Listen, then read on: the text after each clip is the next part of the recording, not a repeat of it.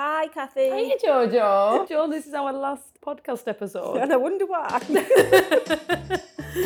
going to do a live Our episode. penultimate last. Oh, no, just penultimate. Just penultimate. Anyway, so, Jo, do you know what it is? Summer. And isn't it just And been thinking about... sangria, Pimm's? Well, yeah, so this is what I was going to ask, like thinking, like going a bit retro, you know, when you think of like... Oh, you're going to say that thing where when we were kids, everything It was always, it was always hot, wasn't it, when you were Yeah, kids? But can you think of the last amazing summer that you had, where you can look back and just think of like loads of time that I've spent outdoors? 2020, that first lockdown was like that. And it was genuinely really nice. And I remember we used to do that thing after work on a Friday, like quizzes and things like that. And oftentimes I would do them outside in the garden. And I remember, because I had like a platform outside which I could put my laptop on and have internet out there and stand and watch you on a webinar, which was nice in the summer. So I was thinking the same, like when was it last time I can remember a proper hot summer and I was outdoors loads, and I thought of the same one. The last strong winter I remember is the time when I came over yours and we went sledging down that massive hill. June 7. Yeah, I feel like that was the last time we had a really bad, like really thick good. snow. Yeah, really good. Bad good like winter. A bad snowfall where,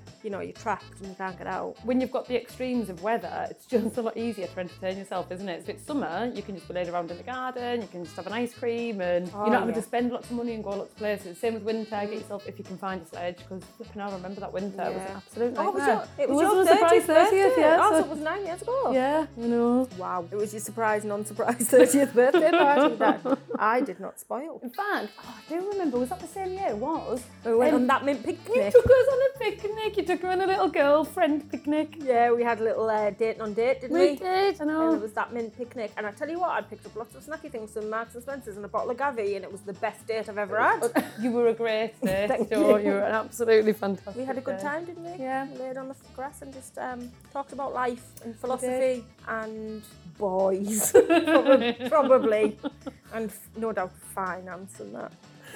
So speaking of finance, There you go, what a segue. but when inflation is biting at the minute and people haven't got as much surplus income to spend on stuff, Yes. that's what I was thinking, like actually when it's nice and sunny, you can just lie around in the garden, you can get some nibbly bits and you can go on a picnic, you can have hours and hours and hours. You can collect seashells on the seashore. Yeah, nailed it.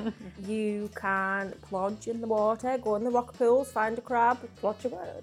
Yeah. Plodge. It's good onomatopoeia word, isn't it? Plodge.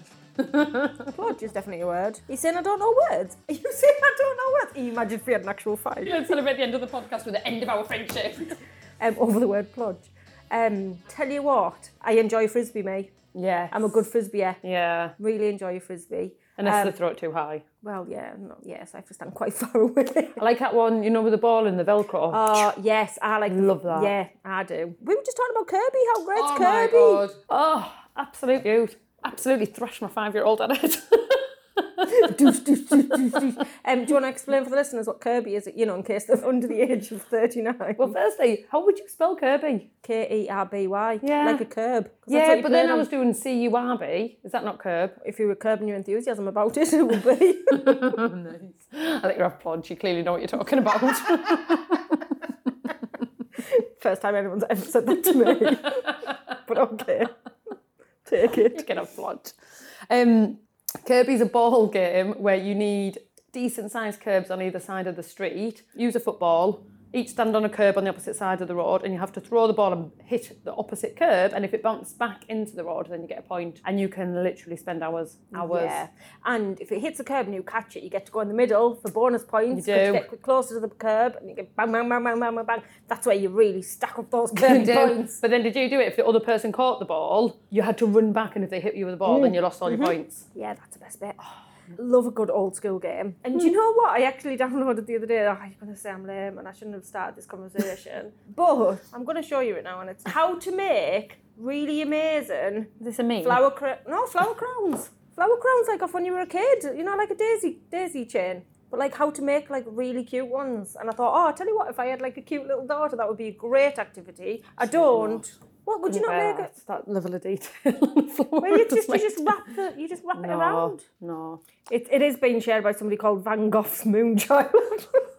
But and then the caption is, "Have it, sweet people, I love you."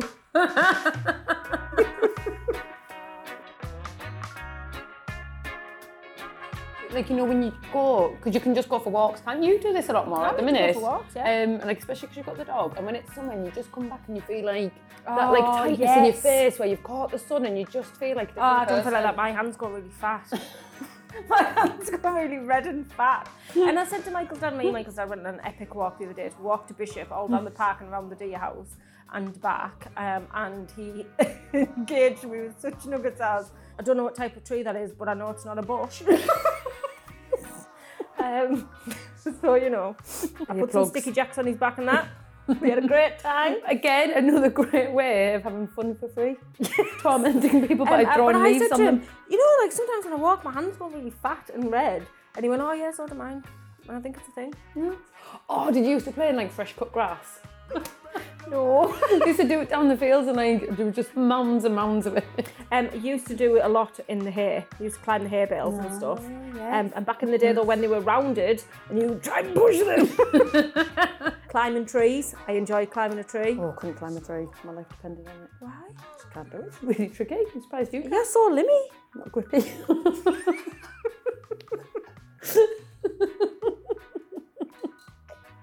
How would you climb a tree? Like just if they've got like well positioned branches. Depends. I like the really big like oak ones where they've got big thick trunk, but then they've got big branches and then the branches are close to the ground. So you get up on the branch and you walk along to the top and then you can get through. You grew up in an Enid Blyton novel. Obviously. Yeah, because she often talked about abject poverty. I had to have potato waffles every night with lashings of ginger beer. I mean, my kids will be the same, where they'll go like, oh, shall we go to the cinema or shall we go out for food? Oh my God. Things that cost a fortune. Yeah, they do. And I'm like, come on, there's some hair down here. Exactly. Let him grab the frisbee. He's like, Mum, I'm 23. And I've got my own job, I'll go to the pub myself. Right. It's the worst time, I think, in the world to be having to eat out constantly. So I'm getting a new kitchen, like, ooh, woe is me. But it means I physically can't eat in my house, and it's been 2 full weeks. I've eaten out 3 days a week, and it's so expensive. What are you doing the other days? 3 days a week. Just starving because it's that expensive. Fair enough. Do you know what? That's what we call budgeting. I'm eating out 7 days a week, 3 meals a day. And the other one, and I know everybody knows this, but didn't I even just say to you the other day that I'd filled my car up and it was £77? Oh, it's an absolute joke. 77. Mine was 80 odd the other day, and I just could have screamed. Jesus. And then you just don't want to drive anywhere. I know. Like, I just want to park it up and just look at it. And just go, nah. Like, absolutely not. You'll stay there until you've learned your lesson. It's awful. We've got loads of cars in our house. Because, you know, the kids have all got cars. I'm getting a new kitchen. She's got loads of cars. No, like none of it's the relatable podcast. They've all got like different levels of shittier cars. But Jude's the shittest, but it also means it's the oldest and it's the best on petrol, so we all just keep stealing it. That's all problems. That is a good money to save and tip. That if petrol's expensive, take a cheaper car. Take one of the other cars from your many menagerie of cars. Like orange body. And I was going to say, so have you made any changes to help you save some cash? But yeah, I'm hoping when my kitchen's in that I discover, like at the age of almost 40, that I finally discover an actual love of cooking. I use HelloFresh or the other one, Gusto. Works out really, really effective for me. Never did for me, but mainly because then I just bought it and then 3 days later binned it. Yeah, well, that's the problem, isn't it? I mean, just hasn't been beyond efficient. help. She's beyond help. But I find that because then I'm not going to the shop and just buying stuff that I don't need, or buying a large quantity of stuff that I don't need. Like if I go and buy a cauliflower and only use half of it, or if I go and buy like a sack of potatoes and only use some of them. Yeah. Like at least then you get 2 potatoes not wasting per ingredients. thing, yeah. And that's what my biggest waste comes from. What's your ultimate summer soundtrack then, Giorgio? Oh, so yeah, I absolutely love a bit of Britpop. I tell you what, you get me a 4-can pack of Red Stripe and a Field and a bit of Oasis, bit of Ocean Colour Scene. There you go. Time of my life. Exactly. Absolutely. Any Field. I bet you know mine, don't you? What do I put on repeat as soon as summer starts? Is it UB40? Yeah. I tell you what, it's not a bad one. It's not a bad one. I love a bit of UB40. I like a bit of Bob Not Marley. in spring. Any of that kind of reggae stuff, innit? Yeah. It's good, innit? Childhood thing as well. It was like the whole street did it. As soon as it got a bit warmer, UB40 You was like on. meatloaf for the winter? Yeah. Like a red wine? Yes. Meatloaf for the winter. Meatloaf and red wine for the winter, yeah. For the summer. Yeah. That's good. Like I am a Britpop all year round, but in the summer, oh, you just can't beat it. Day I caught the train. Oh, hello. And then I always just think, oh, I could jump on a train and run away now.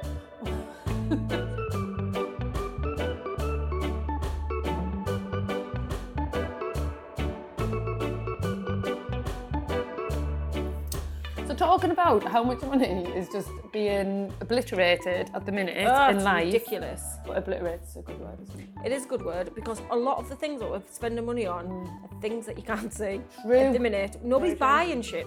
So there used to be this sort of made-up benchmark that you should try not to spend more than 30% of your income on your rent or your mortgage, and I think like it was kind of a bit of a rule of thumb if you're then working out what you can afford to repay in terms of mortgage. You try to work out how much of yours you spend. Oh, your mortgage is tiny. Yours must be about 3%.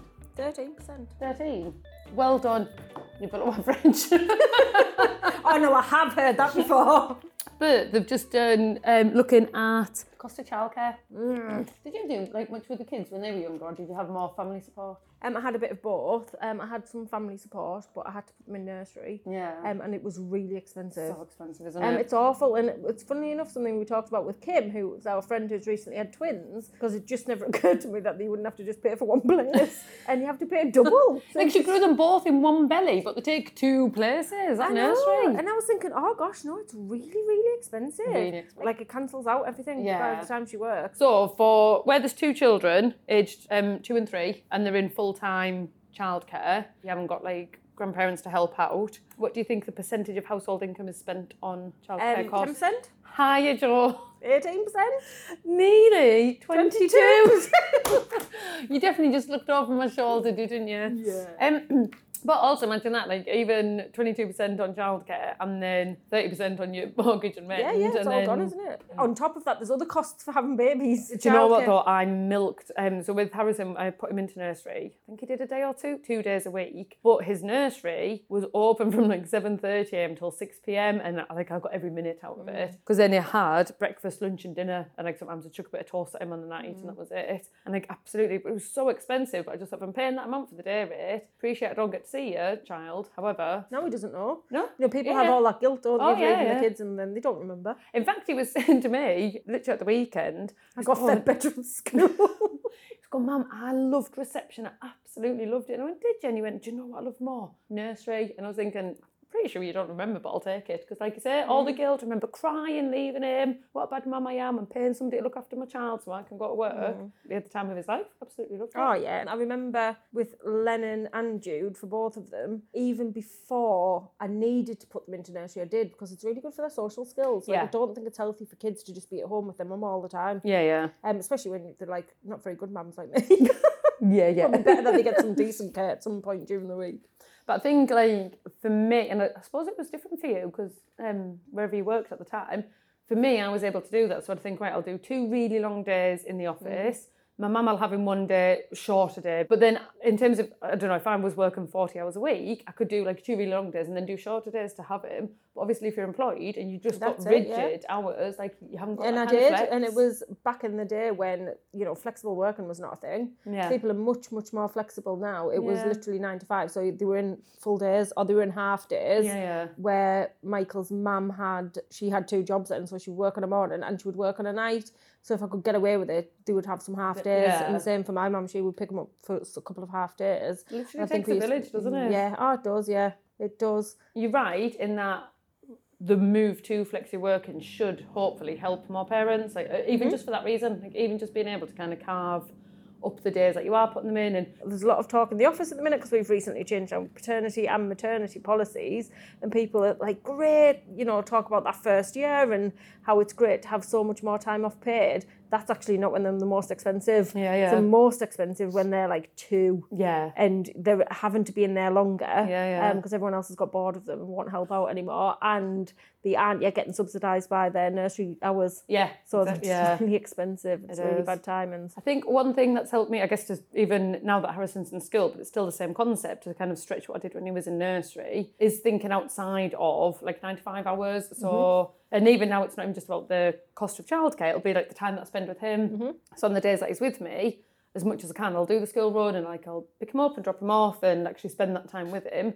And it means in order to make up the hours, I'll work evenings and I'll work weekends that he's not there. But once you can do that, when you can kind of take away the social construct of a 9 to 5 Monday to Friday, Yeah, absolutely. and you can flex your hours, assuming you've got the ability to through your employer, whether it's doing it because you want to spend that time with your child, whether it's doing it to help a cost, like trying to box yourself in to fit everything into a certain number of hours, I think is just a recipe for disaster. It is.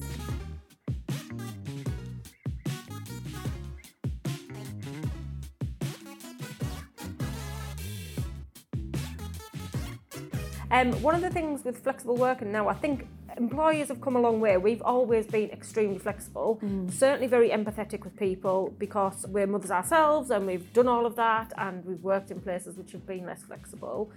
So it's always been quite at the forefront for us. It hasn't for everyone, but I think COVID accelerated people into a better culture. So you see a lot now about people letting them work their own hours or working from home more, which we've always done. I think with the working from home, what's been interesting, because you're right, everybody's done it more, we have. I think most firms have kept some sort of working from home, even those who at one point in the pandemic were saying, we'll definitely get everybody back in the office. They haven't. Like, people have kind of kept some sort of balance. And I think what I found, and a few people that I've spoken to have found, is, again, it's that whole compartmentalising, like your life in your head and the way that you work. So if you know you need meetings, it's so much better in the office. They are so much better sat around a table, talking to people and getting stuff done.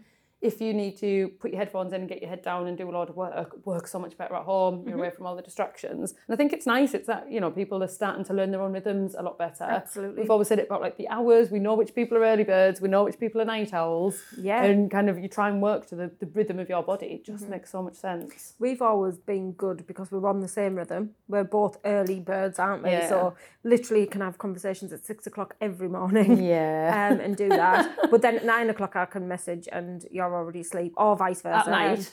At night. Oh yeah, sorry, yeah. We do that. We'll work a lot on a morning and then do our school runs, or I'll take Jude to college or to work. There's two schools of thought on this, isn't there? We've talked about this before. There's those people who are very definitive, right, I'm at home, I'm turning off all of my comms, I leave work at the office, I don't think about anything outside of my hours, and that's like go on holiday, fine. that is it, I'll switch off and won't look at my emails. Oh, I don't look at the emails. I know, don't, it's driving me nuts. We're not those people, in case it's We're not not clear. those people. I'd rather have my comms on all the time. Little and pick up often gal, little bits. aren't you? I'm a little and often gal.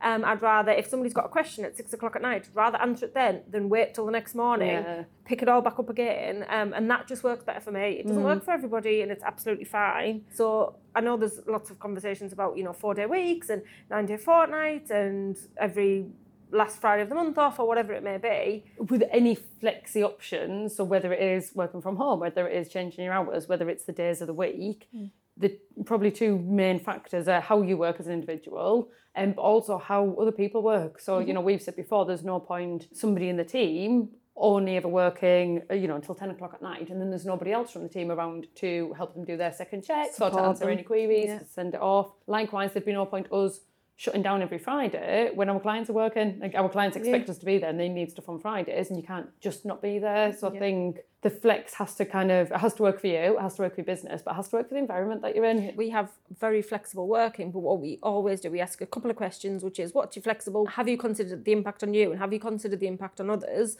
And how you would negate those? And that's, I think, fair, certainly from our company, which has got a strong got your back culture, of how will it affect everybody else? It's okay you saying, right, okay, I'm taking every Friday off, but actually, if that's just going to leave those two people who don't take every Friday off in the office on their own time to do all the calls and to do everything else. So there is that. I think there's a lot to be said about working to your own natural rhythms though, and people are finding that more. I also just there where you were saying about like if you're one of the two people that's stuck in the office, it can go the other way because again, we're not in the UK as a society generally, still the predominant, I know they're doing a 4-day trial, it's still Monday to Friday. And then, so if you do have a day off during the week and you've had this and we give people a birthday off, and I've said to people, what are you doing on your birthday? And they've said, well, nothing, because it's Wednesday, everybody's in work. So you're still that person who's off, but everybody's in work still. So you just kind of sat around, doop-a-doop-a-doo. I find it fascinating though that, beauty industries, hairdressers, for example, they've changed their whole industry, their weekends different to ours. Yeah. Because obviously Saturday's a very busy day for them, so they have Sunday and Monday off, just as standard. And I always think, imagine if you were like a hairdresser and you were open on a Monday, you'd make a fortune because everywhere else is closed. I just think whether it's flex for like your hours or your location or your days, what it's done is it's started to put the onus back on the company to be really clear and specific on the measures for somebody in work and what it is that they're expected to do. Yeah. Because say I want to work a 3-day week instead of 5. If they can actually demonstrate that they are literally doing that same amount of work in those 3 days into the same quality and that other people aren't affected, then that would make a really strong case for it. But the reality is, I think a lot of the time the measures aren't there. They can be difficult to quantify. Do you know what I find really interesting in that though, is that a lot of these companies who were forced into this home working because of the lockdown, because of the pandemic, they may not have had those measures in place previously. They didn't know how efficient they were. Those kind of situations will only work really effectively if you're already efficient, if you're already getting the most out of somebody or out of your process or out of your service. You'll have to be getting the most out of it before you can export it elsewhere. Before you can bring in any of the variables. You need to get that stability first, don't you? And then kind of expand it out. Somebody's not working effectively in the office, they're potentially going to work the same level of effectiveness at home or worse. Some might work better, but the general consensus is that productivity has dropped. I just think as well it's a long game. I think people are trying to make decisions right now on very short-term data because there's the longer-term impact of people who have said, fine, I quite like certain parts of working from home, I miss the office, I miss people, I need to be around them. There's all new people coming in who train and they learn through osmosis and through being around people. As a business, yes, efficiency is obviously key, but also so is kind of the longevity. There's a reason that you want low staff turnover because you spend that amount of time getting them to understand your business and know your clients. And I think a lot of companies have yet to see there's something about being remote that you are physically a step removed, and if you're doing less days and you're never in the office, the kind of commitment you've got to that business is likely to be far less than it ever used to be. And it'll just be interesting to see in, say, 5 years' time or 10 years' time what happens to that cycle when businesses start to see the longer term impacts of that flexibility. You're gradually removing yourself from at least one large area of society, which is your business colleagues and your business offices and your business premises, without even realising that you're doing it. And, there's always been that thing around you spend the majority of your time with your colleagues, so you need to make sure that you get on. And, whether you think that's right or wrong, if you stripped it out and so the majority of the time is, with your husband or kids. Or on your own, completely on your own. So this morning... Better the devil you know. This morning, the guy who sits next to me at work is on holiday. The girl who sits opposite me is working from home. The girl who sits at a diagonal for me is working from home, so I was completely isolated. For about half an hour. For a good nearly 3 hours. I did have some calls and things to make. And by the time I was let out at lunchtime, what was I like? You were quite intense. It doesn't work well for me. No. Isolation does not work well for me. I had so many things I needed to say. Not things of any importance, just words like... Plodge, newts. It just builds up inside me. I don't do well with isolation, but some people do. Some people do well with isolation, not for me.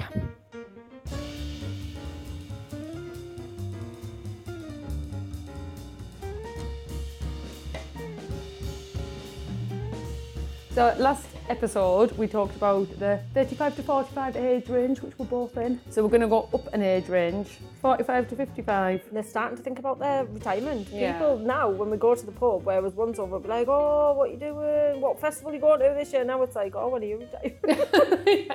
Sooner. Generally by that age they've got their mortgage, it's in place, they renew it however often. Well, and not even that, but your mortgage by that age, the loan to value's gone down, isn't it? You're actually chipping away at it and stuff. So the monthly amount. What's your next big thing to think about? Exactly. And if we were saying your 30% was going out on your mortgage or your 20% was going out on kids, but then once your kids are in school, or you can just leave them a key and they can look after themselves. Yeah. All of those costs go massively down. So you're right, disposable income and stuff to start doing with it. Yeah. And you're at the age where you're not just going to go and spend it all going to Vegas or Coachella. Or you may be. I think in the same way that I think younger people are getting more conscientious with their money and start thinking about it more, I think people are staying younger for longer. Yes. Appreciate memes don't work well on a podcast, but I was thinking of that. I think 50-year-old in 1985 and it's the Golden Girls. Yeah. And then 50-year-old in 2020 and it's J-Lo on a pole. And it's exactly that. Exactly that, isn't it? Isn't it? People just are different. Although I do feel like this one's us. J-Lo at 50, me at 35. It's just somebody on a Zimmer frame laid out, which is slightly like me. If you didn't have your life and finances as perfectly organised as you have, Jo. Hello. And so you were in your late 40s, you went to see an advisor, you were 48, kids have grown up, buggered off. I read something about, can't wait until the kids are off the payroll. That's exactly the thing. What they're like. Exactly like that. Kid tax and everything. I have to pay them, practically, to live with me, to cause me trouble. So you'd spend some of your money on therapy. Yeah, I know. For him and me. The stress of the kids. Yeah. So you've got some more surplus income and you've built up a bit of cash as well. And you're actually just thinking, do you know what? Technically, in 7 years' time, I could be retiring, but I haven't prepped anything, I haven't done anything. what you're going to do? Like, what do you think your first port of call would be? Theoretically, the correct answer is I should be saving for my pension. But would you at that age? Sorry, that's what I was going to say. Like, would you do pension? Because I don't think I would at 48. No. If you're going to access it in the next 10 years. however many years, I don't think I'd be going pension because of the restricted ability. Unless you'd used everything else, like unless you had that much surplus income that you'd That's already not really what we're speaking to, is it? No. And I think what we've always said is start young, start little, start often. That's the way to do it. And then you don't have to worry about it in your 40s and 50s. You've got extra, bang it in if you want. If you don't, you can spend it and you can still be comfortable, whatever you want to do. But if you didn't listen to us, for me, if you were in your sort of late 40s, approaching 50, starting to panic about how am I going to be able to suddenly stop, I think I'd be thinking, absolutely, you need some savings, you should have them anyway, absolutely, you're going to probably need to supplement your income. What can you pay down now to be getting rid of your expenses that your earning needs are lower in future? But what can you be doing? Like for me, I think we've said it all along, but I think this is the age in your life where you've got the best opportunity to earn money doing something that you love, rather than something that you fell into or you felt like you needed to do or like circumstances kind of transpired. And that's what I was saying to my brother, like if you're loving it, but actually you drop it down to part-time hours from 55 or 60, you're still busy, you're enjoying it, you've got all the social aspects, you've got people to talk to, you've got stories and tales, but you've got all the flexibility on the other side and the financial security. Like the finance bit's almost the nice bit that kind of comes, it's cherry on top. Oh, absolutely, yeah. If you're at that age in your life where you're already thinking of how am I going to afford to retire? What does that look like? And then you also happen to hit that age range of people who are, that's the average age of getting divorced. It's like a double whammy, isn't it? Average age for divorce is 44 for women. And I mean, I'm 42, so that's interesting. And like nearly 40, between 46 and 47 for men. And genuinely, I read that stat and thought, and I did it twice before 40. Like, I'm so efficient. Yeah, really am. I was going to say joking aside, but it's not even a joke, it's all true. But I have done it and I have been there, worn the t-shirt twice, for somebody who hasn't been through a divorce and by that age will typically have been married for a reasonable amount of time. It must be a completely different prospect because getting divorced and going down to, like everything, taking everything back on, like costs singly, my own mortgage, paying for Harrison, like even before him, like just everything that you split stuff, don't you, obviously, as couples. So used to doing it as well. Yeah, absolutely. Or, even when it wasn't a divorce and it was, I lived with my friend Claire and, at some point I had to pay all the rent on my own and you just think, hang on a minute, it's really expensive to be on your own. It's almost like you're going to work every week and then someone said, right, okay, you do the same job, but I'm actually going to pay you half. Yeah. And you'd be like, pardon? Yeah. Excuse me? And I have to do double the housework, if you live with somebody who does some of it. I think it'd be quite a scary prospect for people. When people are at that age range and there's a lot going on, reconsidering what your retirement might look like depending on your financial situation, depending on your midlife crisis situation, your family, your divorce, anything like that. It depends on your view because it could seem really scary and really intimidating. Or it could seem really liberating, almost like, wipe the slate clean, like I've done my dues, got the kids off the payroll, finally, can rock up once a year with a bunch of flowers for me and we'll call it quits. Yeah. Until I'm at home. Do you know what, right, though? It was Father's Day on Sunday. For Mother's Day, I got nothing off. I mean, I said I didn't want anything, which is fine. Genuinely don't need anything. So I got nothing off Jude. Off Lennon, I got this stuffed teddy bear, which just said, like, best mum ever or something. It was like a £5 or whatever. And Michael got a £65 Newcastle United shirt. And I was just like, oh, yeah, no, that's lovely, lads. Yeah, fab. I mean, because he does all sorts for you.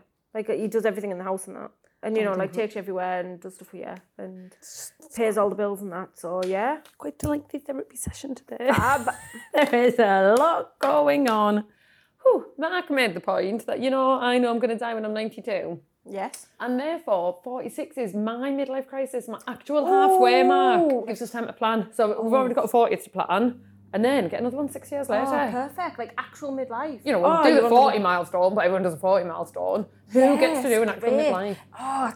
It's like hump day though, isn't it? Like it is like a hump day. It's all going downhill. Yeah. No, that's really interesting actually. You've actually blown my mind. I don't know why, but I think in my head I always thought I only have about 10 years left. So to me, I never make big long-term decisions. I mean, this is really a therapy session, isn't it? It really is. I don't tend to make long-term decisions because I always just think I'll probably just ride it out for a few years. If I live another 10 years, it's probably great. If somebody said to me now, right, you've got 40 years left, I think my future would look look very different to what it generally does now. Oh, well, I'm telling you right now, like, you've got 40 years left. I might not, though. But you might, and then what will you have done? Wasted them, thinking that you're 10, and then going, oh, Now I've got turns out I had 10. 12, no, I had 20, no, I had, oh, no, turns out Kathy was right. Oh, should have learned that lesson sooner. No, yeah, it's a very interesting thought that I will take away and consider and ponder further. I shall. Well, now you're on the cusp of your Wednesday. Oh, I am. Make any choice you want. Well, thank you, Emily. Thanks for joining us on That Mint podcast. Do you want to start by just introducing yourself a little bit and what it is that you do now in your role? Yeah, thank you so much for having me. My name is Émilie Bellet. I am French and I am the founder of Vestpod. And my mission is to empower women and, to be honest, everyone financially. So helping with saving, repaying debt, investing for the long term. And for me, it's bridging the wealth gap and the pension gaps are the most important things. So we do that with a lot of content, social media, videos and stuff. And we're building a school for personal finance where you can come and take classes about some of these really important topics. And we also have a very strong community online and offline. So we've been running a lot of events. We just launched the pods, which are local events where you can meet other people who want to talk about money. So that's been super fun. And I also do a lot of trainings for corporates, a lot of public speaking. So it's really raising awareness around inequalities around money. And also you personally, what can you do in terms of managing your personal finances? I think it's really hard for women. There's a lot of structural issues, but trying to, build up confidence and what are the simple things I can do for my finances. Emily, one of the things we talk about on our podcast is there's a lot of money taboos, and that's potentially a British thing. We don't like to talk about things. One of them is money. Do you find it similar in France, or is it actually a British thing?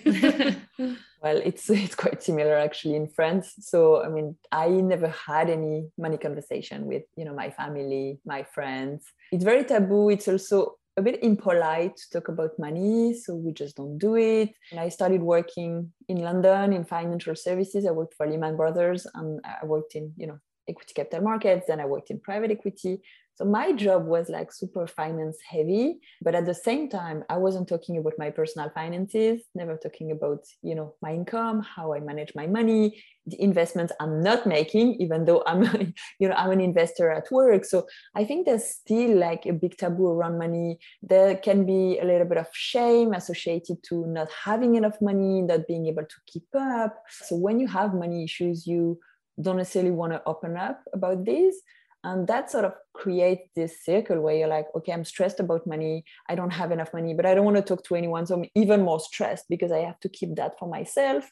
And because we're not educated about money, we don't know what's right, what's wrong, what should I do with my finances? Who should I talk to? Who can I trust? Can I trust my bank? But now try to call your bank. It's going to be really hard to talk to someone. Now there's also money coaches on the market. So there's people to help, but you need to know where you can go. And then it's also opening up the conversation, understanding that money is people can describe money as a form of energy that will, come and go, or like a tool that will allow you to, reach your goals. But money is not the goal in itself. So just let's treat it more as, a commodity, something that will help us to achieve our goals. It's quite a big relief often when I run my, local events. We were in Brighton and Manchester over the past 2 weeks, and getting women in the room who will open up about a story around debt that they've been struggling for a long term. And it was this moment where they're like, actually, it's okay. There's a lot of people like me, but I need a plan. I need just to get started. I need to be accountable. I can have this conversation.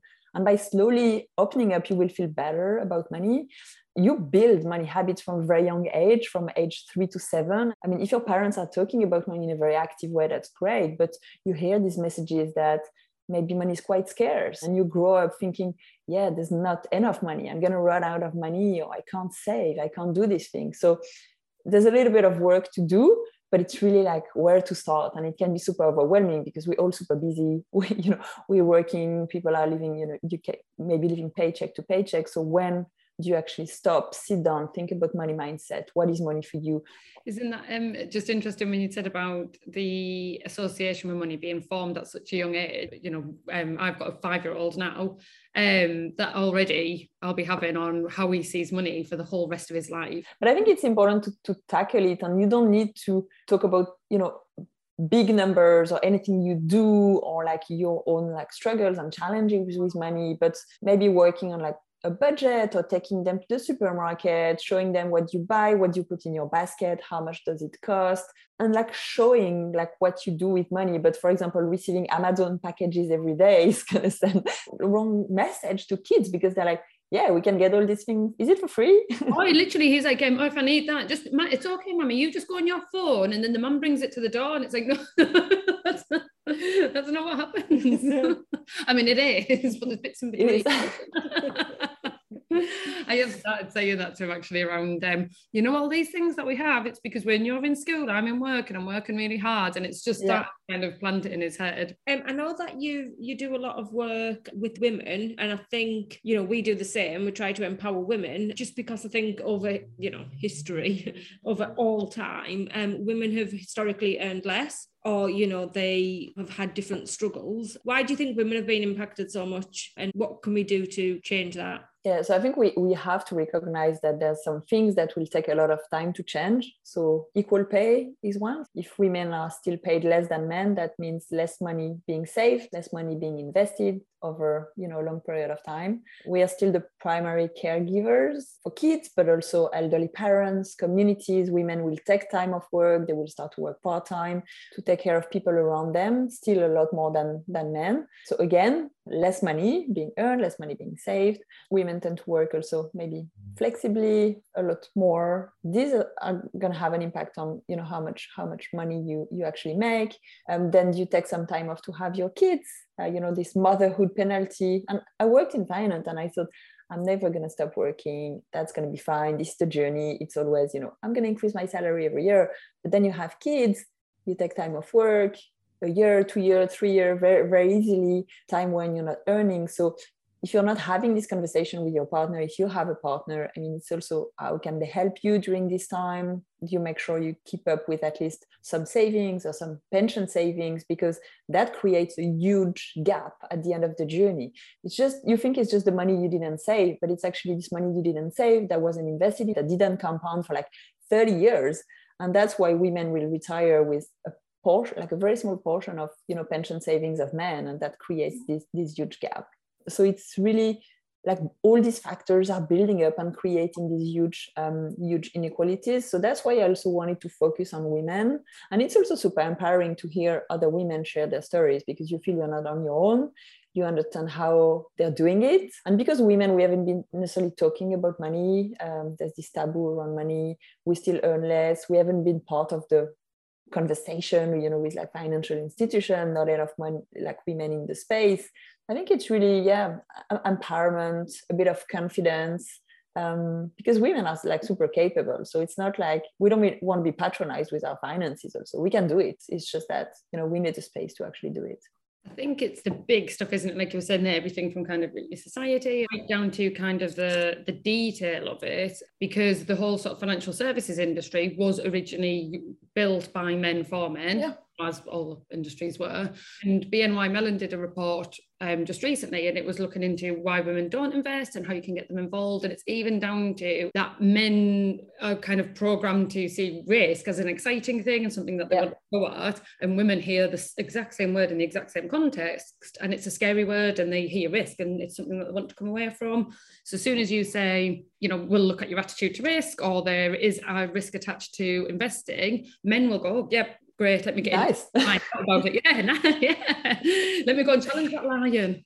And when you say it to women, it's like, no, absolutely not, kind of. And it's just this kind of programmed, in your brain. Can be quite scary, but in the end, risk is quite a good thing. It's just that you need to understand it. And I don't think women are risk adverse. I think they're more risk aware. So, it's maybe doing a bit more research, a bit more diligence, really understanding what you get yourself into. But then women are very comfortable actually taking risk for, their investments, and knowing why they invest. And I think the financial services industry has been focusing on selling products and telling you can get this type of returns, but women are more like, okay, I want to make some money with my money, but with investing, but actually these are my financial goals, and I want to make sure I have enough money to pay for these things. I want to have enough money for my family. So I think it's changing the conversation, but it's not just like marketing products in a different way. I think it's really trying to understand what women want and what are the pain points. Women almost need to see people who look like them and sound like them and have similar experiences, and I do think it's really important. Like demystifies it a little bit as well. Yeah, it does, and it's less intimidating, whether rightly or wrongly it is. Was that what was your main influences for starting Vestpod? Did that have an impact? Was that a consideration? So I mean, my background is in finance, but actually the way finance work is maybe not working for women. I mean, for me, it was really hard to project myself in this type of industry. I have 3 kids and I was like, is this working for me? So the idea for me with Vestpod was to build something in finance that didn't look like finance. And that was a lot more focused on the consumer, the user, the community that were not part of this like old school financial world. And everything, when you think about finance, is really like, the Wolf of Wall Street. And women can't really relate to that, even if finance is not necessarily like that. So for me, it was just showing that, okay, finance is made of people like you and me. We all earn money, we all save money, we all repay debt. A lot of people have pensions, so they actually are investors in the stock market. So you should all be like the face of finance. And I didn't necessarily want to be like, the face of Vestpod, but I think it was important for people to see a woman talking about money in a very like simple way, without the jargon, to make it like you're talking with a friend, to really normalize money conversation, democratize this, personal finance, the ingoings and outgoings. So like, the day-to-day, small changes can make a big difference, and you can sort of reallocate the money to what has a lot of value for you. And I think it's the time to really think about that and changing some of our habits. And it will be good for us, it will be good for the planet, it will be sustainable. So I think there's a lot of things we can do today, and it's maybe the right time to do it. Amazing, thank you, Emily. It's been really helpful. Thank you. Thanks for having me. For people who want to find out a little bit more, where should they head to? So vestpod.com, where you can subscribe to our weekly newsletter, where we just send tips every week about managing your finances. You'll find our events, podcasts. And on Instagram at Vestpod, just for daily inspiration about money. I need some bit of inspiration. It's such a long week. Should we just grab a little drink and sit out on a bench in the sunshine? Also, are we recording? Are we walking? Oh my goodness. Modern technology. What next? Phones without cables. Feeling that. I think there's something around the back of there, Oh, I don't know. What we've been in this office 2 years and we don't even know. We just go in and out, in and out. I said to him before I took him for a walk around again.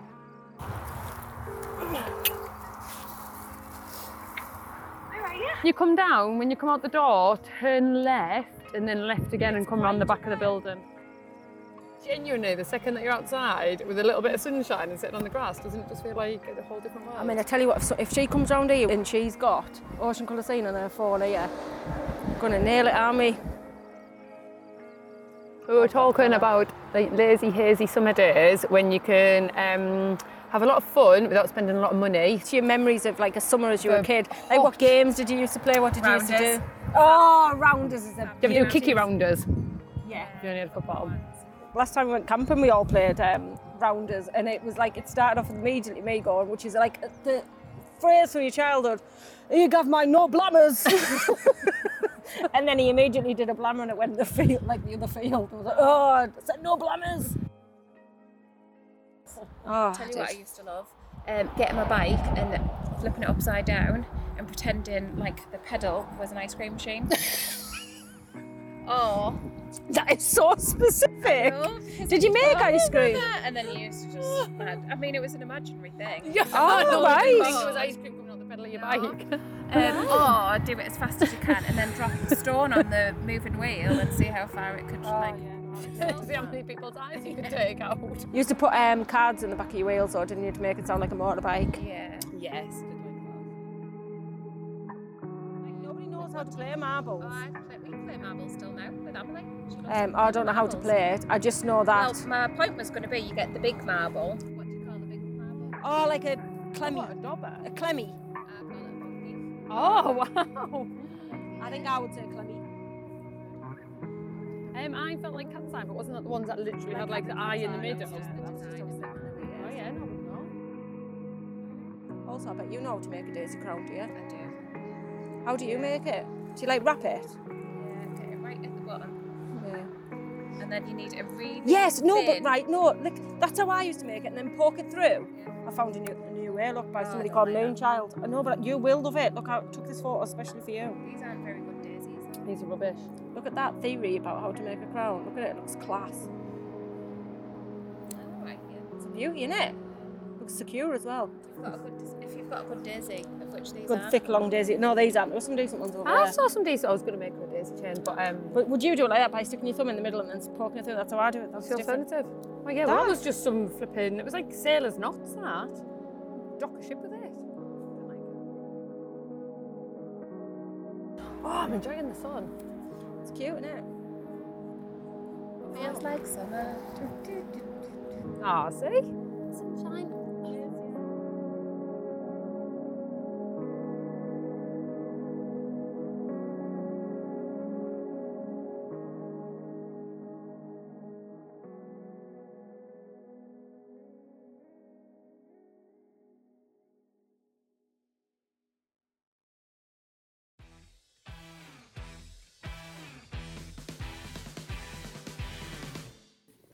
Thanks as ever to Glenn and Matt from Second Draft, and to everybody at the Verve Group who helps make this such an amazing podcast.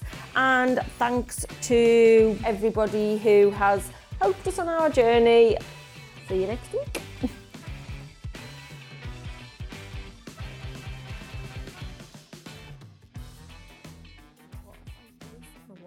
I love water fights. That's another great thing you can do in summer for free. Water fights. Water fight. What a beaut. A pack of water balloons. Water balloons, and they're like dead cheap. And even then, I used to be like, "Oh, Mum, have you finished with the washing up liquid bottle?" And then sometimes she wasn't quite finished, and I used to spill it down the sink, and then it would be dead bubbly. And you know, I'd blind the kid next door. But, you know, I didn't mean to. No, Mum, I put it in a cup. Sometimes I used to put it in a cup for her. She was not impressed with having loads of washing up liquid in a cup. Oh, my man, I need it. Oh, with my man. Oh, my man, you've got the footage.